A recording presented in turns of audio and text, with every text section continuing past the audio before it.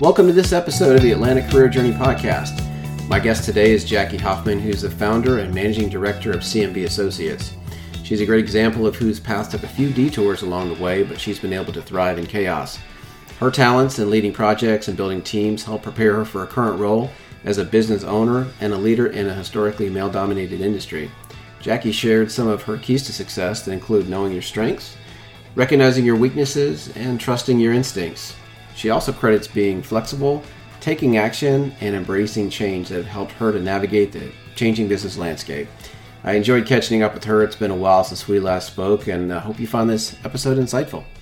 Hey, Jackie, welcome to the podcast. Hey, Paul. Thanks for having me. Yeah, I know we've tried to schedule this for months now, and I think our respective jobs and life have kind of kept us a little busier than we expected, but I'm glad we were able to kind of find the time here in 21 and turn over a new leaf. So thank you for doing this. No, not a problem. I've been excited to talk with you. Yeah. So I know we spent a lot of time working together at Mannheim. Really enjoyed just working with you. We're wired pretty similar in terms of our organizational skills and planning and driving towards an execution plan. So I'm really kind of curious to hear a little more about your background, where you grew up, and maybe where you went to school. Sure.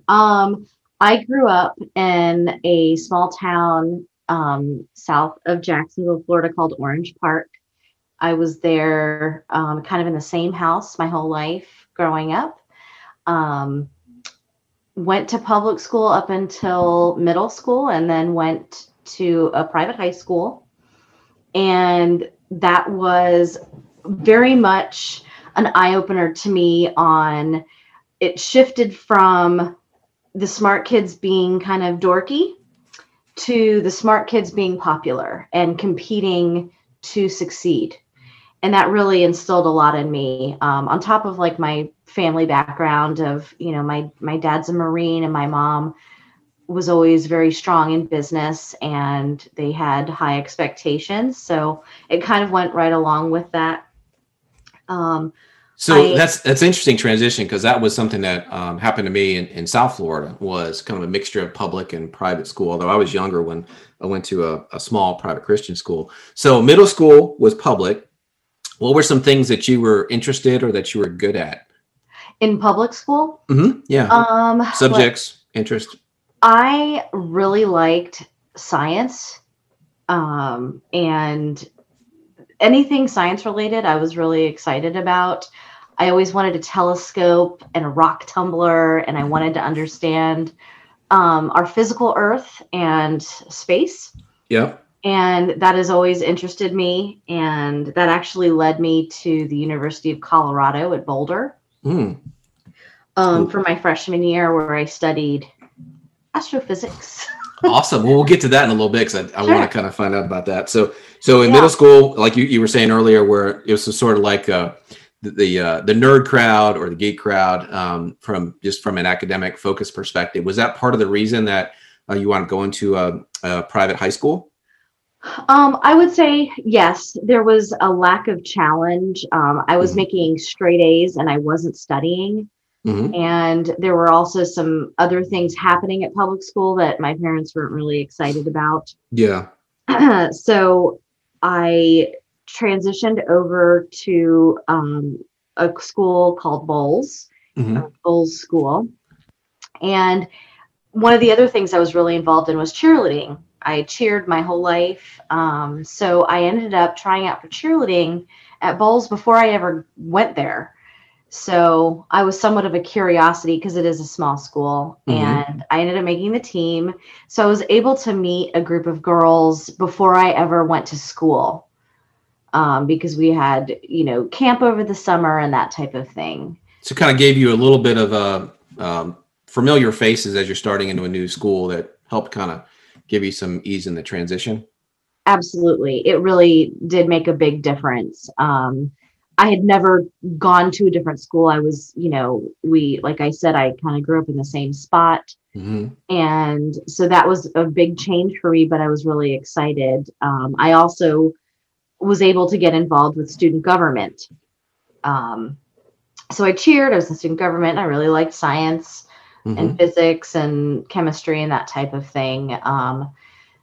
but strangely, math, I struggled in some of the maths, and I really, that was something I remember very vividly, being so frustrated. And it took a teacher, Mrs. Casada, to really sit down with me and explain the why and how things worked with, algebra and calculus and that type of thing. Because I struggled with that, and it really frustrated me. But I ended up kind of understanding it much better and was able to kind of move forward in that. But it's nice to have some of those mentors that can kind of take you aside and help you overcome some of those challenges, which I think is probably, maybe a life lesson that you learned early, to say, you know what, hey, with a little bit of help, I can maybe get things going a little bit better and kind of overcome some of my challenges or fears or frustrations. yes, that is honestly something I think it took till I was much older, in my late 30s, to really grasp is it's okay to ask for help. Yeah. I was a really uptight kid. I'll be really honest. I don't know how I'm as kind of goofy as I am now, because I was really uptight. High stress, perfectionist. If it wasn't perfect, I would wig out. Yeah. So I would say until my late 30s was I comfortable asking for help, because I felt like that was a weakness, not a strength. But, for young people, I would say it's okay to recognize your weaknesses and ask those that are strong in those areas to help you. It strengthens you, but it also kind of helps them as well. When someone asks me for help, it makes me feel good because I'm helping. Yeah. And I think, to your point, I mean, I think we're in a different dynamic corporately and professionally than maybe we were 20 years ago. Because I understand what you're saying exactly, where if you're asking for help, it is looked at as a weakness. And this is like pre-internet, pre-Wikipedia. I mean, now I've seen my kids spit out a term paper in 30 minutes because they didn't have to drive to the library and find out that 3 of the books they need are checked out. And now you're kind of stuck and you got to work ahead of time. I mean, information is so free flowing. I can figure out how to fix a refrigerator on YouTube in 10 minutes. But, you rewind 30 years and you're like, okay, well, if I ask for help, that means I'm showing myself that I don't know what's going on. And I'd rather just kind of keep my mouth shut and kind of, listen and learn. And sometimes that was also the culture, was like, look, you're brand new, just sit down and shut your mouth for about 5 years before we ask you for your input. And that's different than it is now. Right. Absolutely. Yes. It was, and when I started my career in, I would say, a more professional business setting, I was much younger than everyone else. I did not finish school and had to go and just start working. I needed to do that financially. So I was in a corporate environment I had just turned 20 and started, kind of working at that age versus, a much older age. Yeah. Having a degree. So I knew I had to, I would say, fight for it a little different. So yeah, I think that gave me part of the spine that I have. Yeah. Was I knew I had to fight.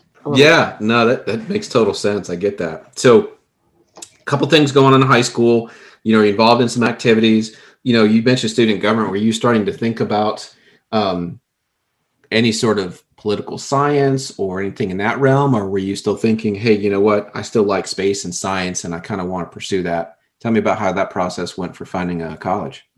That, you know what, so at the time, and I don't know if this is still true today, at the time, the University of Colorado, their student government had, I think, $21 million in their budget. I mean, that's like a small city. Yeah. And so, yes, I was very interested in the political science, and I was going to take it from a law perspective as an attorney. And I started doing more and more research about law school. I remember writing a report when I was in 4th grade that, it was like, what do you want to be when you grow up? And I wanted to be the youngest Supreme Court justice. And that kind of stuck with me. But I realized I don't know if I really want to do law school and, kind of argue with people for a living. Because that brings out a side of me maybe I don't like too much.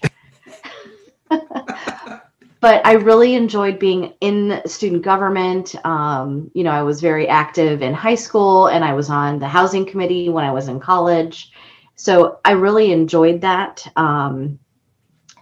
And it even influences me today with my interest in politics and, what's going on around us, whether it's local or national, or even in some cases, some global, politicking that's going on. Mm-hmm. But yes, it did have an effect on where I went to school. And, you have all these I had very clear plans of my life when I was younger.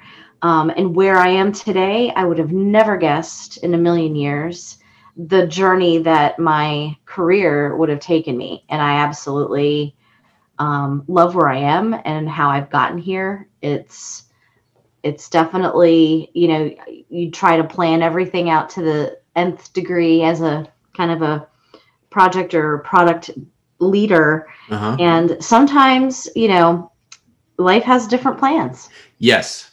Yep. And it can throw you curveballs, and the best laid plan sometimes needs a plan B or some contingencies because, things you can't expect come up, both good and bad. Right. And so I think, yeah, I definitely want to talk about where you are today, because I think that's a really great story.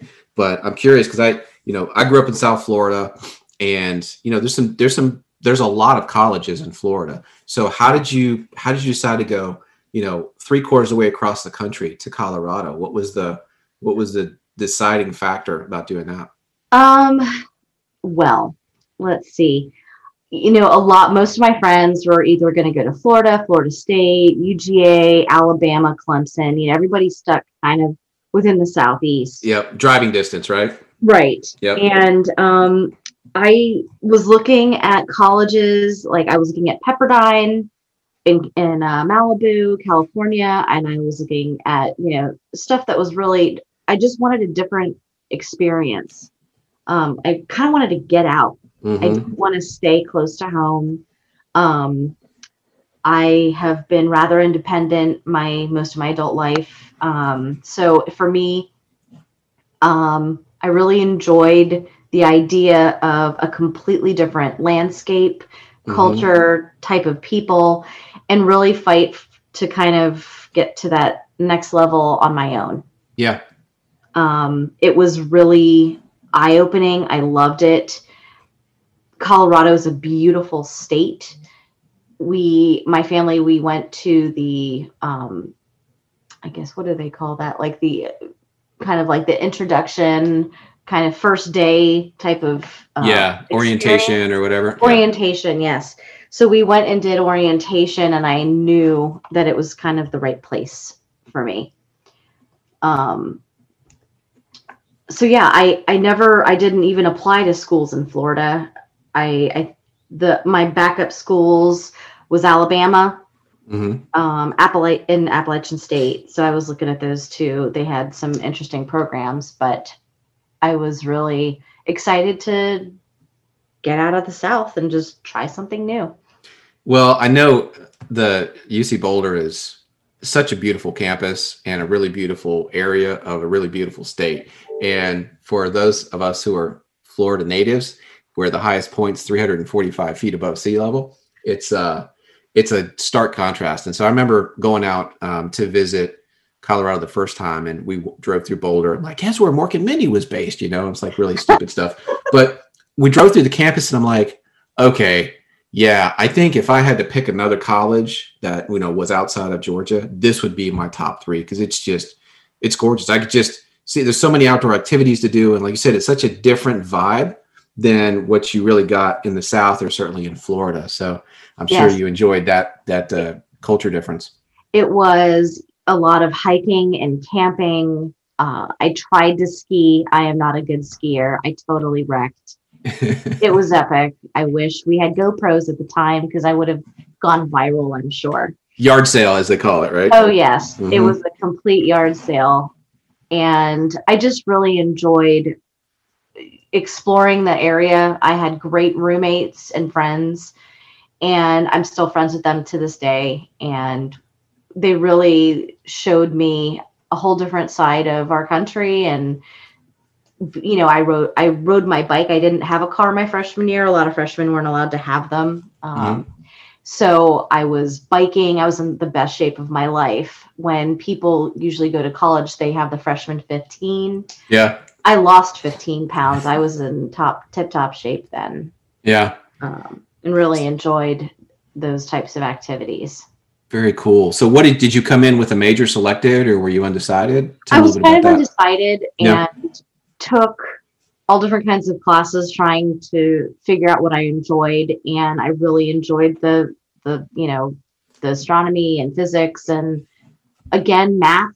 I know, and they are so paired together, but it's a very interesting dichotomy of the higher level, like calculus and that type of thing. So it wasn't that those weren't my favorite, but it was the other types of sciences.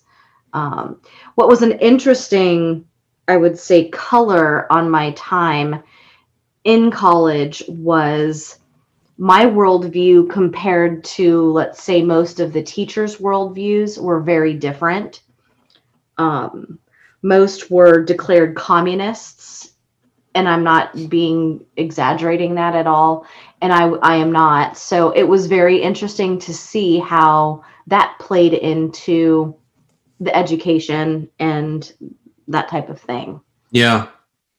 I think that, because there's professors have a certain, I guess they can go one of two directions, right? They can just kind of follow the curriculum by the book and not really even care, or they can overlay their own personality or views or perspective on things that can either really drive you and motivate you to, want to engage, or completely turn you off, right? Yes. And I think that's something that my parents prepared me for, was understanding when you go to college, it isn't just by the book in most cases. It's these professors use them as a pulpit for either the good or not so good, or their own worldview. And you have to really learn to discern on your own. And that is one of the key things that I was prepared for in advance. And I'm glad that they said something and talked to me at length, well in advance, before you do go away from home. What information are you consuming? Who are you listening to? And are you doing your own research to confirm or deny? Yeah. And that's a skill that transcends just a college class. That's, anything in today, in our society, in our news or whatnot. But that really, I think, helped me much more than a single class could. Mm-hmm. I think that, it's a lesson, I think, certainly lately, where there's been a lot of battle between, one cable news channel versus another, and who's right. And there's a lot of barking on both sides. But I think it's doing your homework, and this applies in the workspace as well. One person in your office says, oh, this is a horrible manager, or this is a project that you don't want to be on, or this is the best one here. Well, don't take one voice as the gospel. You kind of look around, do your own homework, draw your own conclusions based on 4 or 5 different inputs, and that's certainly a valuable lesson that we can all take. Yes. I mean, that's one of the key things that I would encourage anybody, that whether you're taking a new class or reading books or whatever it might be, is, does this resonate with what you feel is true and right? And that you trust your gut. Yeah, that's a really important lesson. I think trusting your gut is something that, especially at a young age, you don't necessarily have the life experiences to say, I don't think this sounds right. But what do I know? All right, let's just kind of roll with it and see what happens. But more often than not, your gut, whether it's a class or a relationship or a job or, anything beyond, family and school and work, usually is right more often than not. Right. I think as you get older, at least when I was kind of coming up, that wasn't really talked about much. It was kind of, don't listen to that, just use, maybe the intellect side, but there is your intuition, and there is something that just there is literally a gut check with things, and I have learned to trust it much more as I've gotten older. So that, I think that would be another key thing, is learn to sift through information and determine, what is truth, and to also trust what your intuition is saying. There is always kind of that voice. Yeah. Yeah. It definitely can serve you well in times where you don't necessarily have all of the data. Right. At least, yep. Very cool. So what did you wind up settling as a major? Were you, was it astronomy and physics? That was it. I left school after that year. Oh, wow. Okay. I had to come home to Florida to work. Gotcha. All right. It wasn't something that I would say I exactly chose, but it was life circumstances. Yes. Yeah. And so I did some, I would say, junior college stuff, but it really didn't hold my interest. So I just started working. And so tell me about that. So when you come back to Florida, and you're trying to figure out, do I want to continue with school, or do I find a job right away that can actually become my profession or career, or whatever the case is? What did that look like for you? That was, I'm going to call that when I was on the struggle bus. Okay. That was one of the toughest periods of my life. Yeah. I didn't have a whole lot of money. I needed to pay rent and have food and gas, and needed, to get around. So when I started working and going to school, I was really burning it at both ends. The candle was getting burnt at both ends, for sure. And there was a point where I had to make a decision of, do I continue this type of stress level, or do I just pivot and start working and build a career based on experience versus leveraging a degree? Mm-hmm. Now, that doesn't work for everybody, but it worked for me. And I would encourage people to really evaluate, is college the right path? Is a technical school the right path? Mm-hmm. Is a different type of vocation, different skill sets? I felt that what I had to do was the right thing for me. And so I went into business and a professional environment, started to learn systems and processes. And I started, I would say, to balk at my manager about how we were doing things. Mm-hmm. Imagine that. No, I can't see that. No, not at all. And they saw something in me when I didn't, and encouraged me to learn and get certified in Six Sigma. So at a very young age, I was leading a department and managing people, and really kind of, I look back now, I barely was, knew what I was doing, but I definitely had the heart in it. Mm-hmm. And really enjoyed understanding processes and systems, how those things interacted with the people using them, and ultimately the customer. And so that really, I would say, was the seeds of my future career.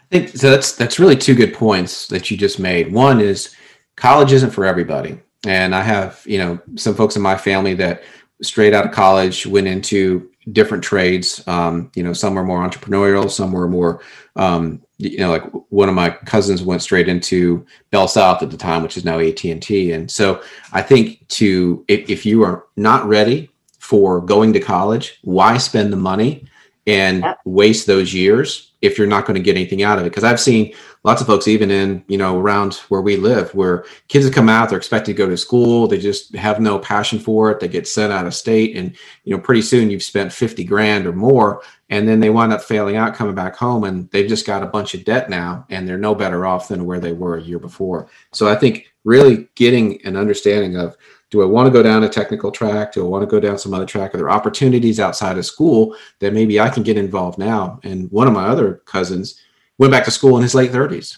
and his company at the time said, we want to move you into management. You have to have at least a 2-year degree. We're willing to pay for it, work around your schedule, because he had no interest. You think about after working for 20 years, you're like, what is business school going to teach me that I don't already know? I'm already running this operation for this company, but it's a piece of paper, and it's sort of a, it's a checkbox for some people to say, I can't move you in this without that. But you have to be ready for it. And I think it's not always when you're 18. So I think that's a really good point that you made. The other one I think is the company you went to work for, you wound up with, I'll call it a mentor, even though you didn't, but I think having somebody that recognizes the skills and the talents and the potential, I think is really important as a young person to come in and find that, even if it's not in the company, but something that can give you the tools and insight to be able to say, hey, you know what? You're really good with processes and structure and systems, and you got organizational skills, and you really think logically about a number of things. I think you'd be really great for this role. So those were two things I think that jumped out in that story. Yes, there were some key people that challenged me. I definitely would say they challenged me, and I challenged back. And I think there was a level of amusement because they might not have expected it from me. But moxie, as they call it, huh? Yes.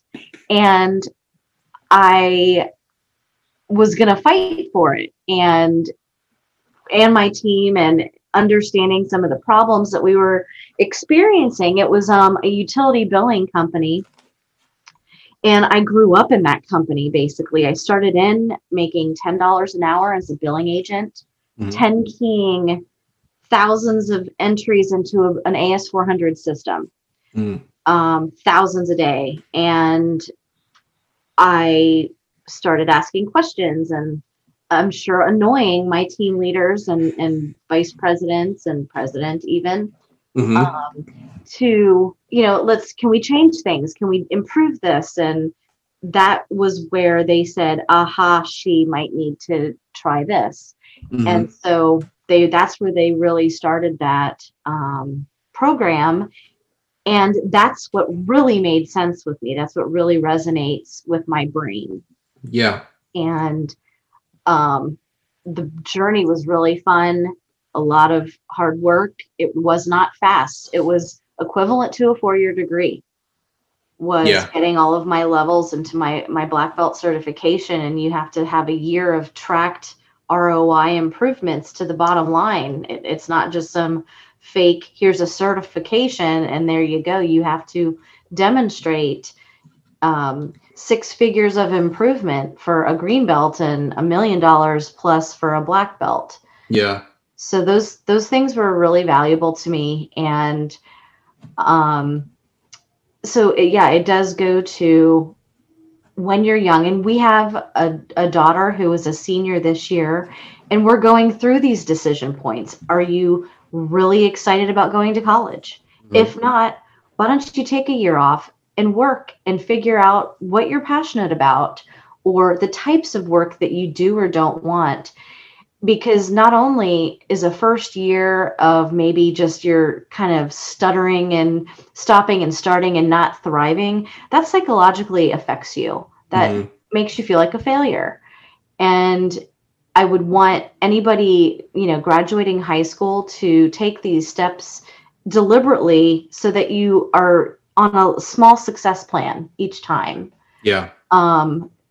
Definitely you learn from stumbling. That helps. But again, you don't want to gamble with a huge amount of money, $50,000, a year of your life. Others, that might be exactly what they want to do because they know in their hearts what they want to do with their lives. But there's so many other paths, and I'm excited that this is kind of a trend, and there are different ways to succeed as an adult. Yeah. You don't have to follow this one cookie cutter way, and I think that resonates with the younger folks today. Yeah, for sure. I think they have certainly a lot more insight to see different tracks and different paths. And that's one of the reasons I put this podcast together. But also it's, like you were saying about maybe doing some research. Because you mentioned earlier about, you had thoughts of going to law school or being a lawyer.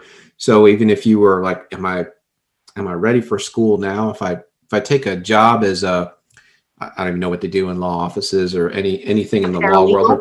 Yeah. Without like say without, a lot of training needed, or if they go to work as a clerk somewhere in a court system and kind of see, I'm kind of on the inside and kind of seeing what some of these people do with their law degrees and their experience. And does that look like something I'd want to see? There's nothing wrong with doing that, especially taking risks in your 20s. You don't really have a lot to lose. You have a lot to gain in terms of experience and just understanding, how I'm wired and my interests, match up with some of the things I'm seeing and some opportunities. And then once you have that vision, then you can go after it and know that, what, even if I'm struggling with physics in my sophomore year, I know there's light beyond this. And I know this is really what I want to do because I've seen it. Absolutely. The risk taking, I have done some crazy things career-wise, risks, moving to different states, taking different jobs. And, I didn't have much to lose. I traded those for some other things. I'm having a family much later in life. But I don't think I would have done it different. Yeah. I think I learned a great deal. I appreciate where I'm at today. And I appreciate my career path. If you just looked at a resume, it might look a little schizophrenic. However, in my head and where I was going, it made sense. And it just taking those next steps, it was expanding and pushing me up against maybe an edge that I didn't know was there, or it allowed me to grow in another area. So that is something that when I look back, I was doing and not realizing that I was doing that. Yeah. Yeah. I think that's a really important point. I'm curious to see, like, how did you go from a billing service to a wholesale auction for automobiles? Oh, goodness. So actually, it was during the, I would say, economic downturn of 2008 and around 2009, when that period of time occurred. The business that I was contracted to work in Texas was getting positioned to either go national or to sell to a national competitor. And so they were in that process, and I was out of a job at that point. And I took some time off. The actual first, I was off for about 65 days. And it was the first time in my adult life that I had not worked, because I started working when I was 14. Yeah. And so I had always worked, and that was a part of the culture in our family, was you had to have a job and earn your own way, kind of a thing. And I was able to take some time off and breathe and relax and focus on some of my hobbies that I didn't realize that I enjoyed. Yeah. And I had reached out to a few of my contacts to, start to look for work. And I reached out to a friend of mine that had a small consulting firm, and he said, "Hey, we have a need for a project manager, and would you be interested?" So he's like, "You're going to have to interview with everybody." He's like, "But I could at least introduce you to those folks." So that's what really brought me to Mannheim and to the automotive auction. Now, I am a gearhead car junkie. Yeah. My dad's a master machinist, and we grew up with cars and motorcycles, and I've always generally driven a sports car of some sort. So it kind of resonated with me. You pair IT, fun project management with, the automotive sector. It was kind of right up my alley. Yeah.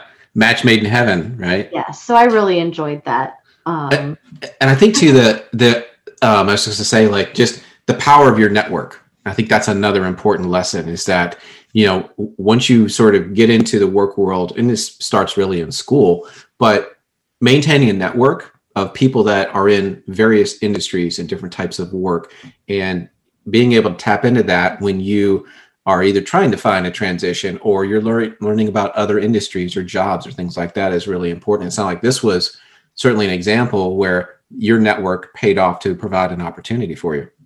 Yes, it did. I would not have even known that that opportunity existed. I think that it was a project that was growing, so it wouldn't have been posted anywhere.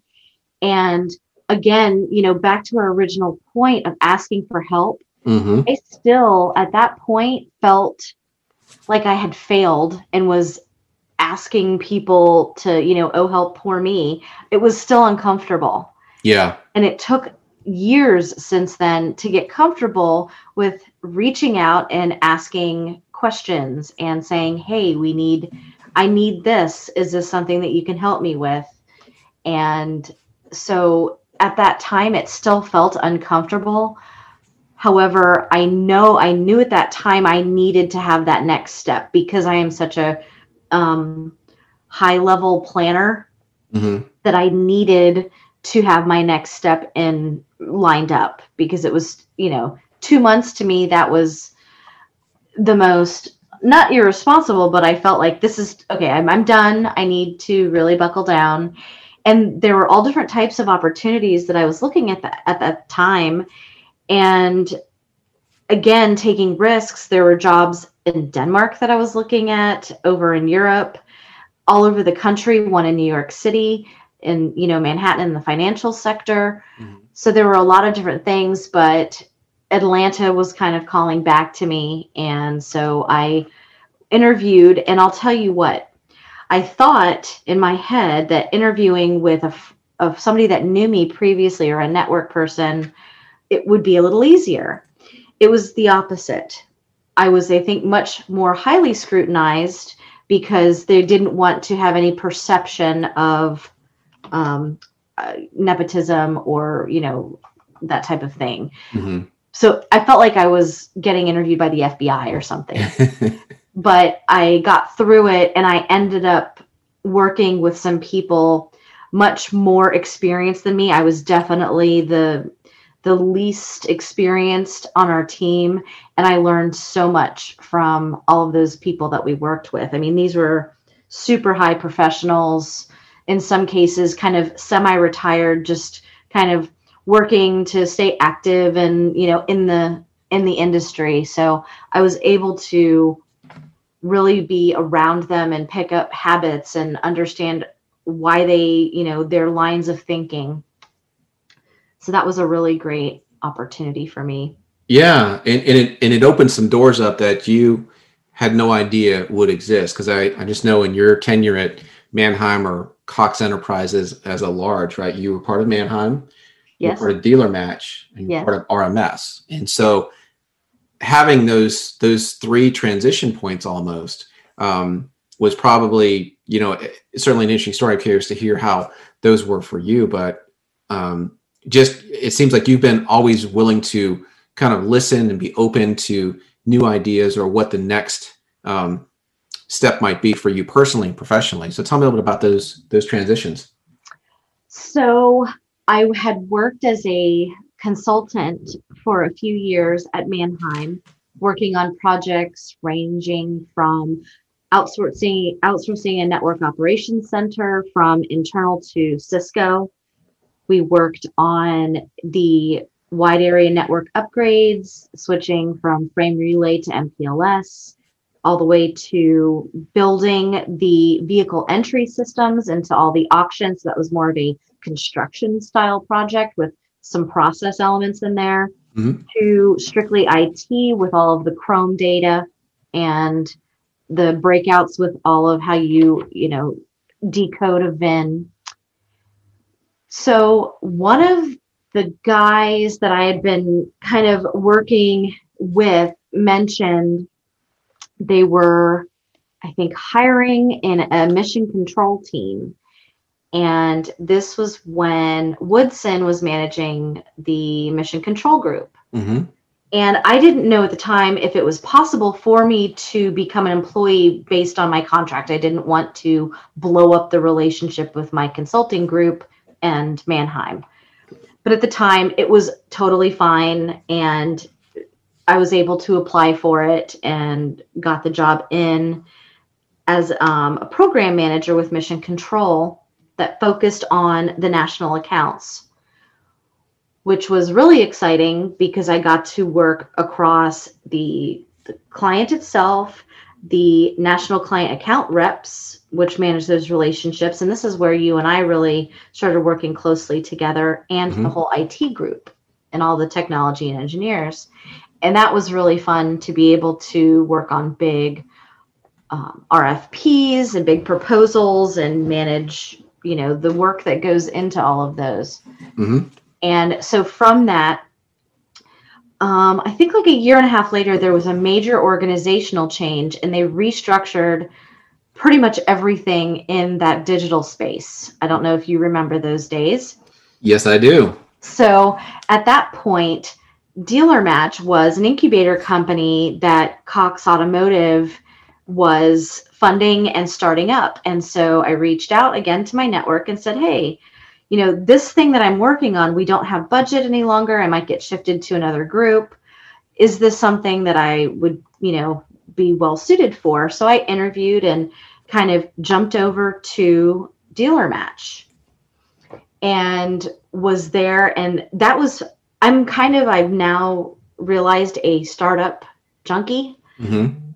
When things get too rigorous and covered with red tape is when I don't perform well.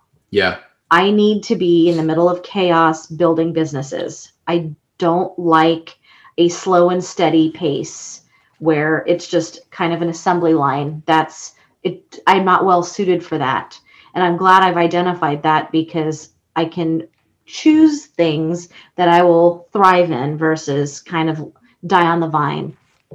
That's actually really interesting insight for what you discovered of how you're wired. Because if you kind of think about, we joked about our, kind of project management wiring and how we like to have a plan and the structure and all that. It's interesting to kind of hear that you say, not only are you great at that, but you also thrive even in an environment that you wouldn't typically think that you would. So how did you uncover that skill or that comfort level in that type of an environment? I would say a lot of feedback from other people. Sometimes you're blind to your own personality traits or strengths or weaknesses. And I would get certain feedback about weaknesses, and I figured out why. And then I would get other positive feedback, and I was like, oh, okay. And so I remember a single conversation that I had with my boss at the time, and I was complaining that I felt pigeonholed. And he looks at me and he said, so you've been doing the same thing for how long? And I was like, 8 weeks. And he's like, and you feel pigeonholed? And I'm like, I know it sounds ridiculous. And I started to laugh, and he was laughing with me. It could have blown up in my face. Yeah. However, at that point, I realized when businesses are new and you're in that, there's like the crawl, walk, run phase of, how businesses grow. When you're in the crawling and early walking stage, I really enjoy that, because every day is different. You wear a bunch of different hats. There is a lot of context switching, which can be a struggle for me at times. However, when you've got like a bigger goal to make this thing work, you push that kind of to the side and you just execute. I mean, one day I could be ordering polo shirts for the sales team and, fixing a whiteboard because it wasn't organized enough, all the way to the next day dealing with major strategy of how we're going to deploy a Salesforce instance and being the administrator on that. So those types of pivots, that's what really wakes me up in the morning. Yeah. So great. That was Dealer Match. Awesome. And then, so RMS was another startup type Yes. of a feel? Yes, yeah, absolutely. So when Dealer Match, when they decided to absorb a portion of the engineering group and the algorithms that they were using for some of the predictive modeling and the business intelligence, um, and kind of absorbed the rest of that into the organization, I went over and spoke with RMS, which was kind of one of their next incubator companies. Mm-hmm. And so I started working there as an IT project manager and worked my way up to a director position, working with teams in the US, the UK, and China. Mm-hmm. And that was a lot of fun again, because you're growing this rapidly, you know, developing organization. Things are constantly changing. I mean, when we started, it was a couple developers, QA testers, and project managers and product people all in a big room. And you're basically like shouting at each other about like, okay, have you tested this? What does this look like? I mean, it was, chaos again. Yeah. And I really enjoyed it. That was, I think, one of my most favorite developments with the organization. And then again, once it starts getting really steady state and matured, Mm-hmm. I know I need to move on to the next thing. That's really important to understand that as you know, as things become more operational, streamlined, and so you kind of got your market path set, that you need to start thinking, okay, what's next, right? Can I continue to feed my interest and my talents here? Is there a next kind of level to that at this company, or do you start thinking what's beyond this? And so is that kind of, did you start thinking about, do I maybe want to open my own shop and do some things where I am the boss and can control some things? What were your thoughts as you were kind of getting into that operational state with your last job? That's a really great question. And for years, I had been talking with one of my good friends. She and I have had, I would say, similar skill sets and career path, but totally different industries. Mm-hmm. And she and I have always talked about our own thing. What can we do? We can do these things. What skills are complementary, what are overlapping, so that we can really, flourish. And so I had decided in my head and heart, I would say much earlier on, but we made it final. It was, I would say, January of 2019. I had set up an LLC and I said, what is our timeline looking on this? And I was still, at RMS, and I could see the handwriting on the wall. We were getting absorbed back into the whole Cox Automotive enterprise. And I kind of understood we might either get eliminated, our team might get absorbed. So I wanted to be prepared. Mm-hmm. And so she and I had talked. We said it'll probably take a year to get this thing off the ground.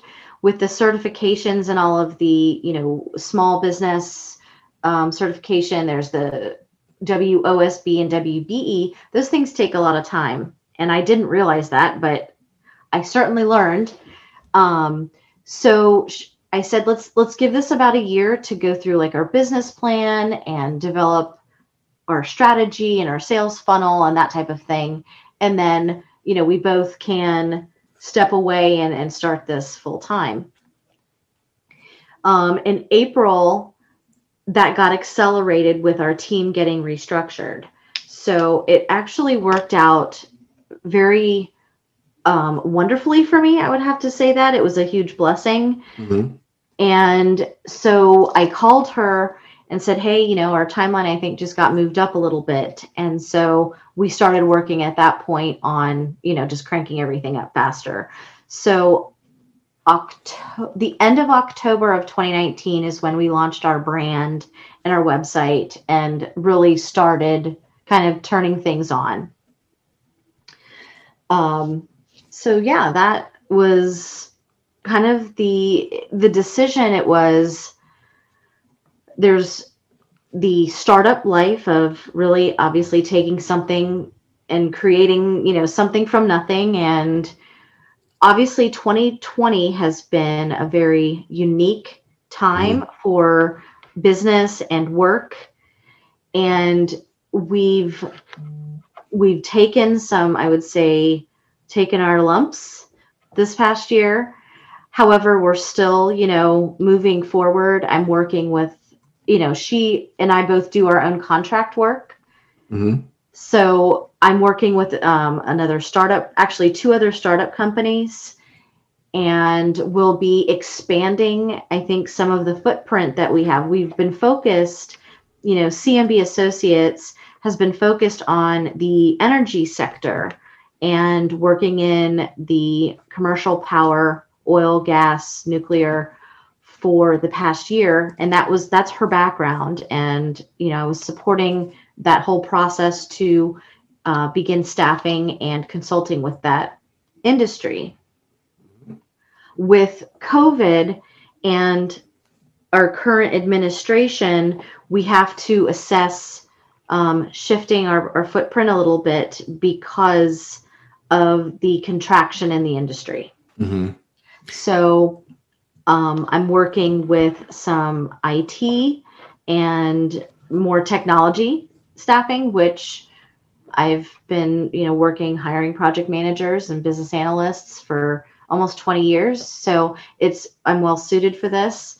And, we're still continuing on. So we're just kind of expanding and shifting and having to really be fluid right now in how we're approaching our business and our growth and what our next steps are, because it really did throw us for a loop.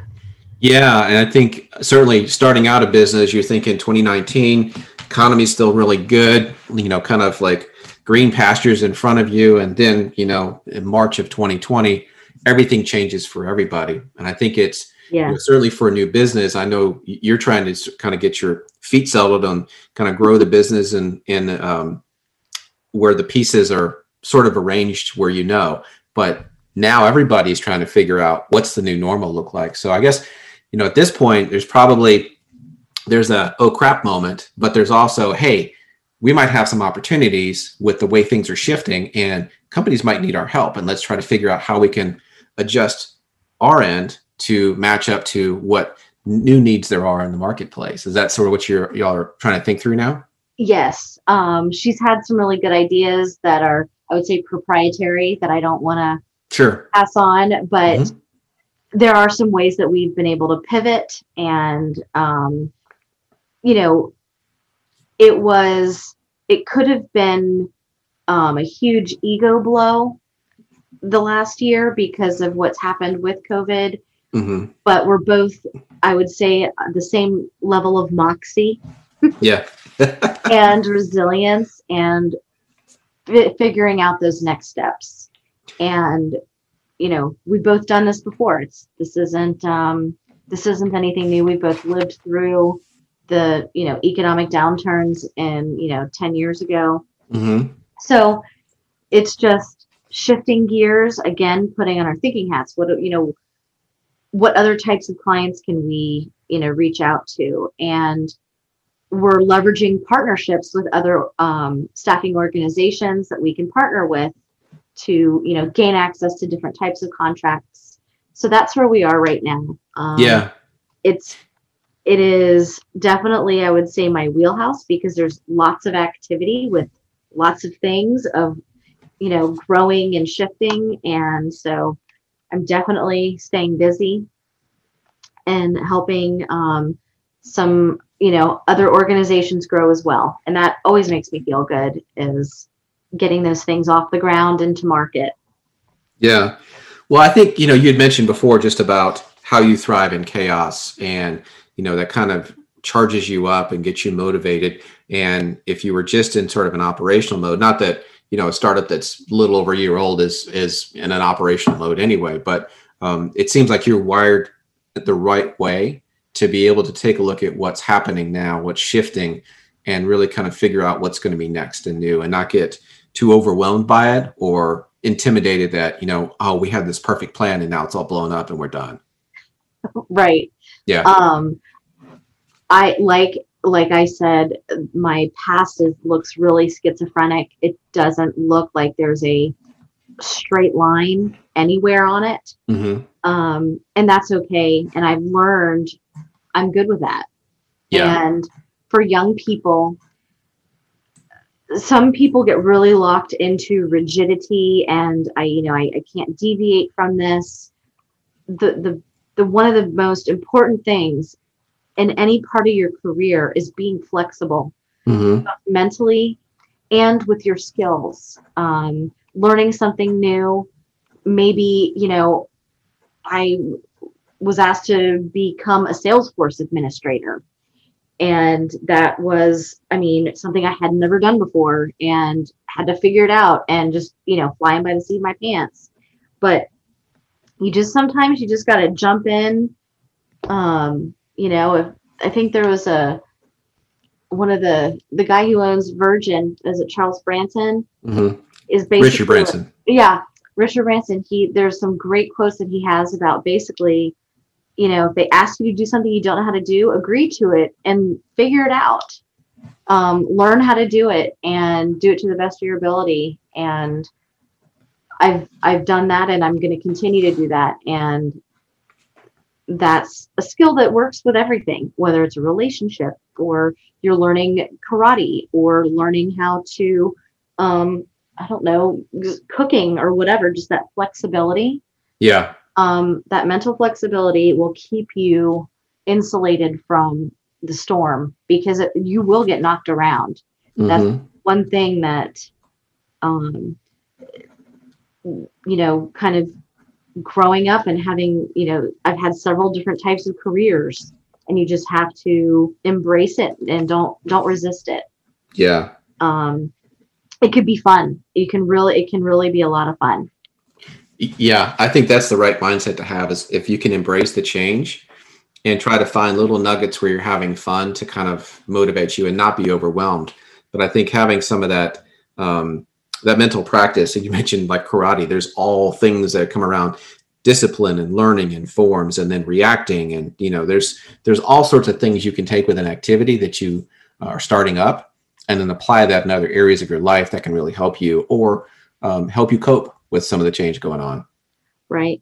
And one of I would say the coping parts, I haven't really mentioned this, but throughout my career, it wasn't me. It was my team and the people I worked with that made it what it was. Mm-hmm. I have worked with some of the best people and people that I am still very close with. They're, part of our family. And going through some of these changes and maintaining your sense of humor, mm-hmm. having the games, having the jokes, having just that camaraderie made it so much better. I was never in a vacuum with any part of my career. There were always great people around me that I was able to lean on and learn from. I try to be the dumbest person in the room. Mm-hmm. I really do. I really like to learn from people. And, the teams that I had at RMS, amazing people, and the teams at Dealer Match. There's still reunions with these groups. People are still, talking about the good old days, the people that I had at Viterra ISTA. And those organizations, it's not just a company, it's made up of people. Mm-hmm. And they're the ones that made it like that personal element. It was never just me in a vacuum doing work.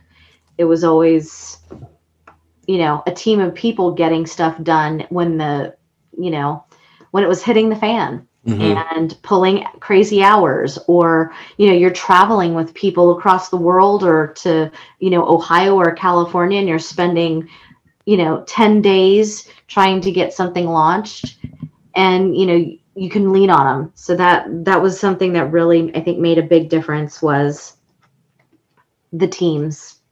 Because I think that there's never one person that does things, right? There's always a team that's helping to deliver some of these things. Some may be more visible, and certainly if you look at at, the top of a corporate pyramid, that there's one figurehead that's, maybe taking some of the responsibility or achievements are recognized for that person. But it's always a team that gets things done. And I think it's really good for you to recognize that. And then it also helps you to build your network. And it sounds like you've done a great job of maintaining that with people that you respect, that you like, that you work together well with. And you just never know when paths are going to cross again. And especially, in Atlanta, we're a big city, but we're pretty small as well. And you tend to run into people again and again. And as things pop up, having that network to be able to lean on, like, hey, I need to fill this position or this opportunity, and I've got 3 people that I know are awesome. I've worked with them before. They're great. Or, hey, I'm looking for some new business, and, what do you think is going to happen in the next 18 months in this area? So yeah, it really is helpful to kind of keep those networks live and thriving. Yes, absolutely. So yeah, I wanted to make sure not to forget to talk about the people that I was working with.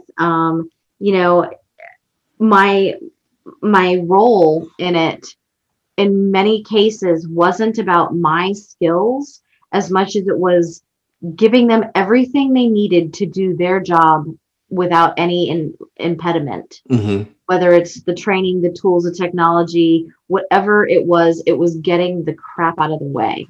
Yeah. And allowing them to really flourish. And I would hope that is something that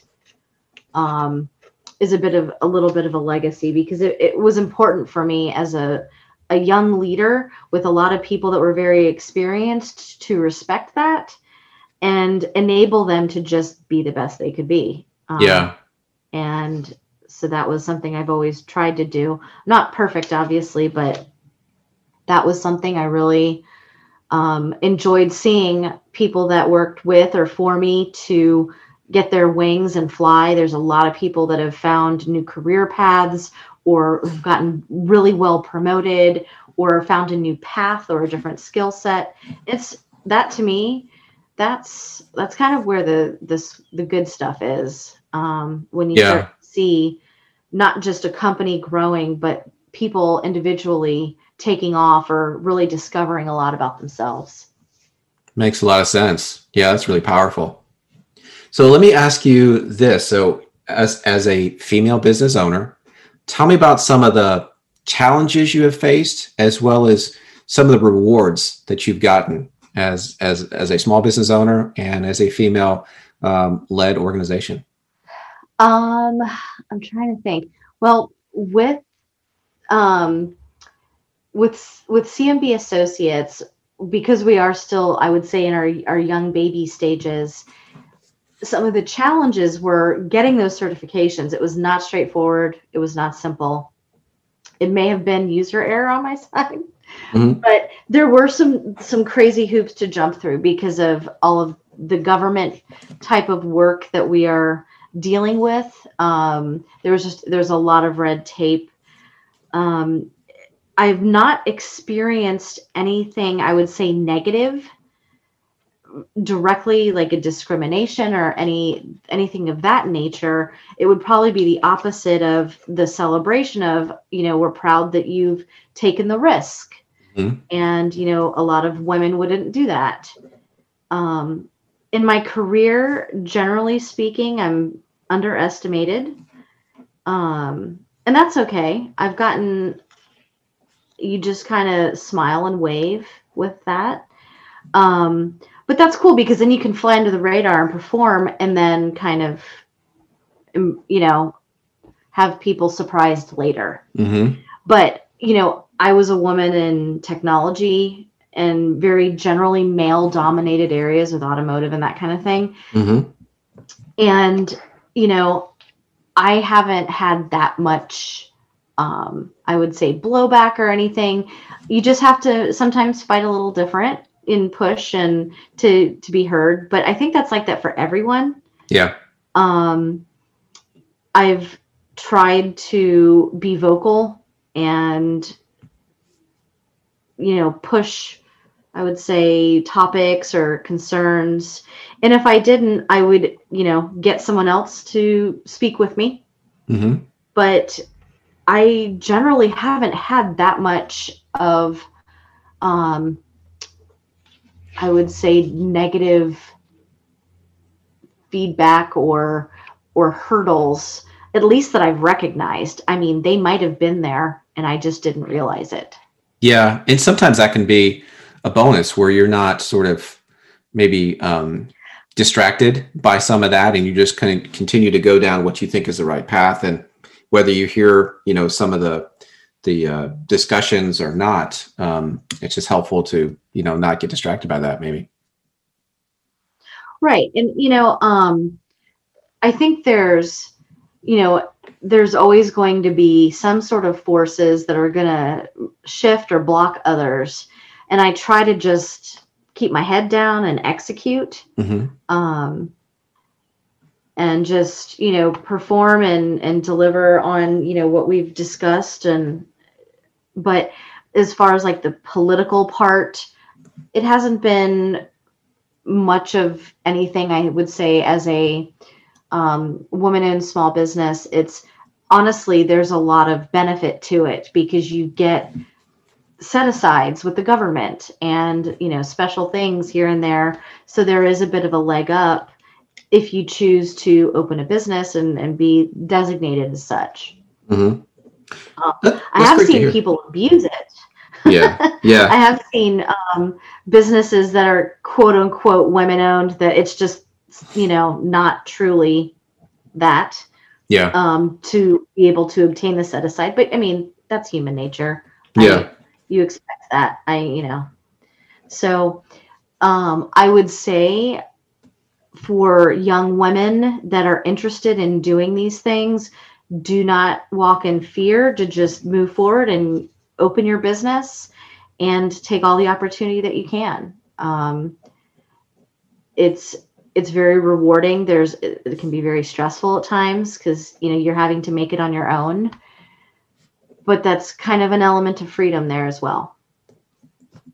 That's great advice. Yeah, I think that is something to embrace. And I think, because I usually end, with a question of, if you could go back in time, what advice would you give yourself? And I think that may tie into some of the things that you're now living and doing today. So what would be some advice you'd give to a younger you? Goodness. Do not be afraid would be, I think, one of the biggest things. Is do not walk in any sort of fear. Mm-hmm. And don't be afraid of that risk. I think young women, generally speaking, are taught not to negotiate, are taught not to push back, are to be very amiable and pliable to the thoughts and whims of others. Mm-hmm. And I would probably tell myself to trust my gut, to not be afraid, and push forward for what I wanted. There was a lot of, I would say, in my head, is more, I would say my own psychology was me hindering me. Yeah. And my dad, specifically when I was younger, encouraged me and taught me how to negotiate, whether it be for your job or a raise or whatnot. And I've had to teach most of my women friends that ask me about it how to do it, because you're not taught. Men, it's usually like second nature. You're like, that's part of being a guy. Mm-hmm. But for women, it's not as second nature. So I've been able to encourage my daughters to not be afraid to start their own business or to take a different career path that might not be traditional. Mm-hmm. And don't be afraid. We're not going to let you hit the ground. You know what I mean? Like, I think there was a lot in my head of like, oh my gosh, I'm going to fail and everyone's going to know, and I'm going to be humiliated for the rest of my life. Nobody's watching you that closely. Yeah. And if you are, you probably need to call the cops or something. There's bigger issues going on. Right. That it's okay. I have failed in some most spectacular ways, and I've learned so much. And I remember I made a mistake one time, and the president of the company, I was so worried. I was like, oh my gosh, I'm going to start packing my desk.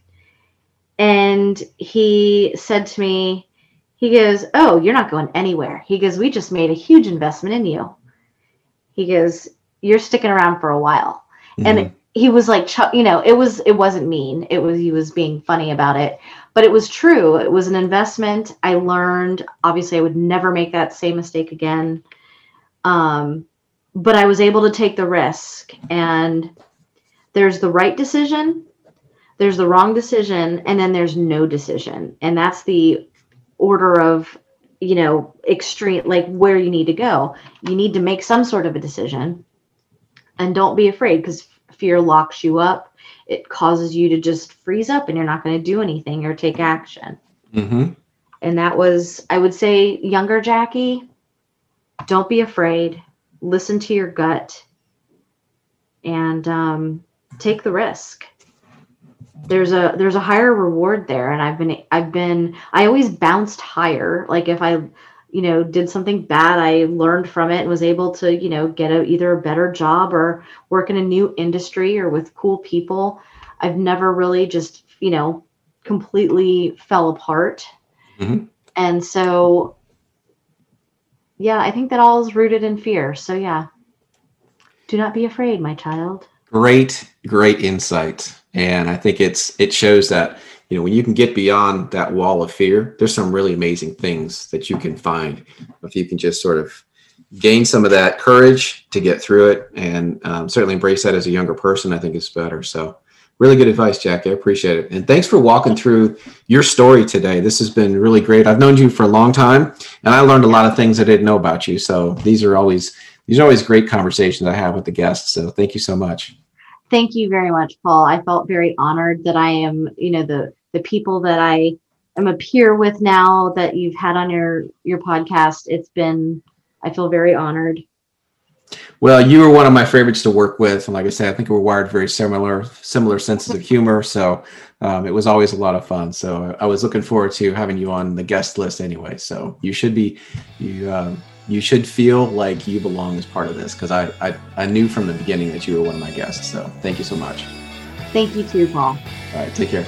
You too.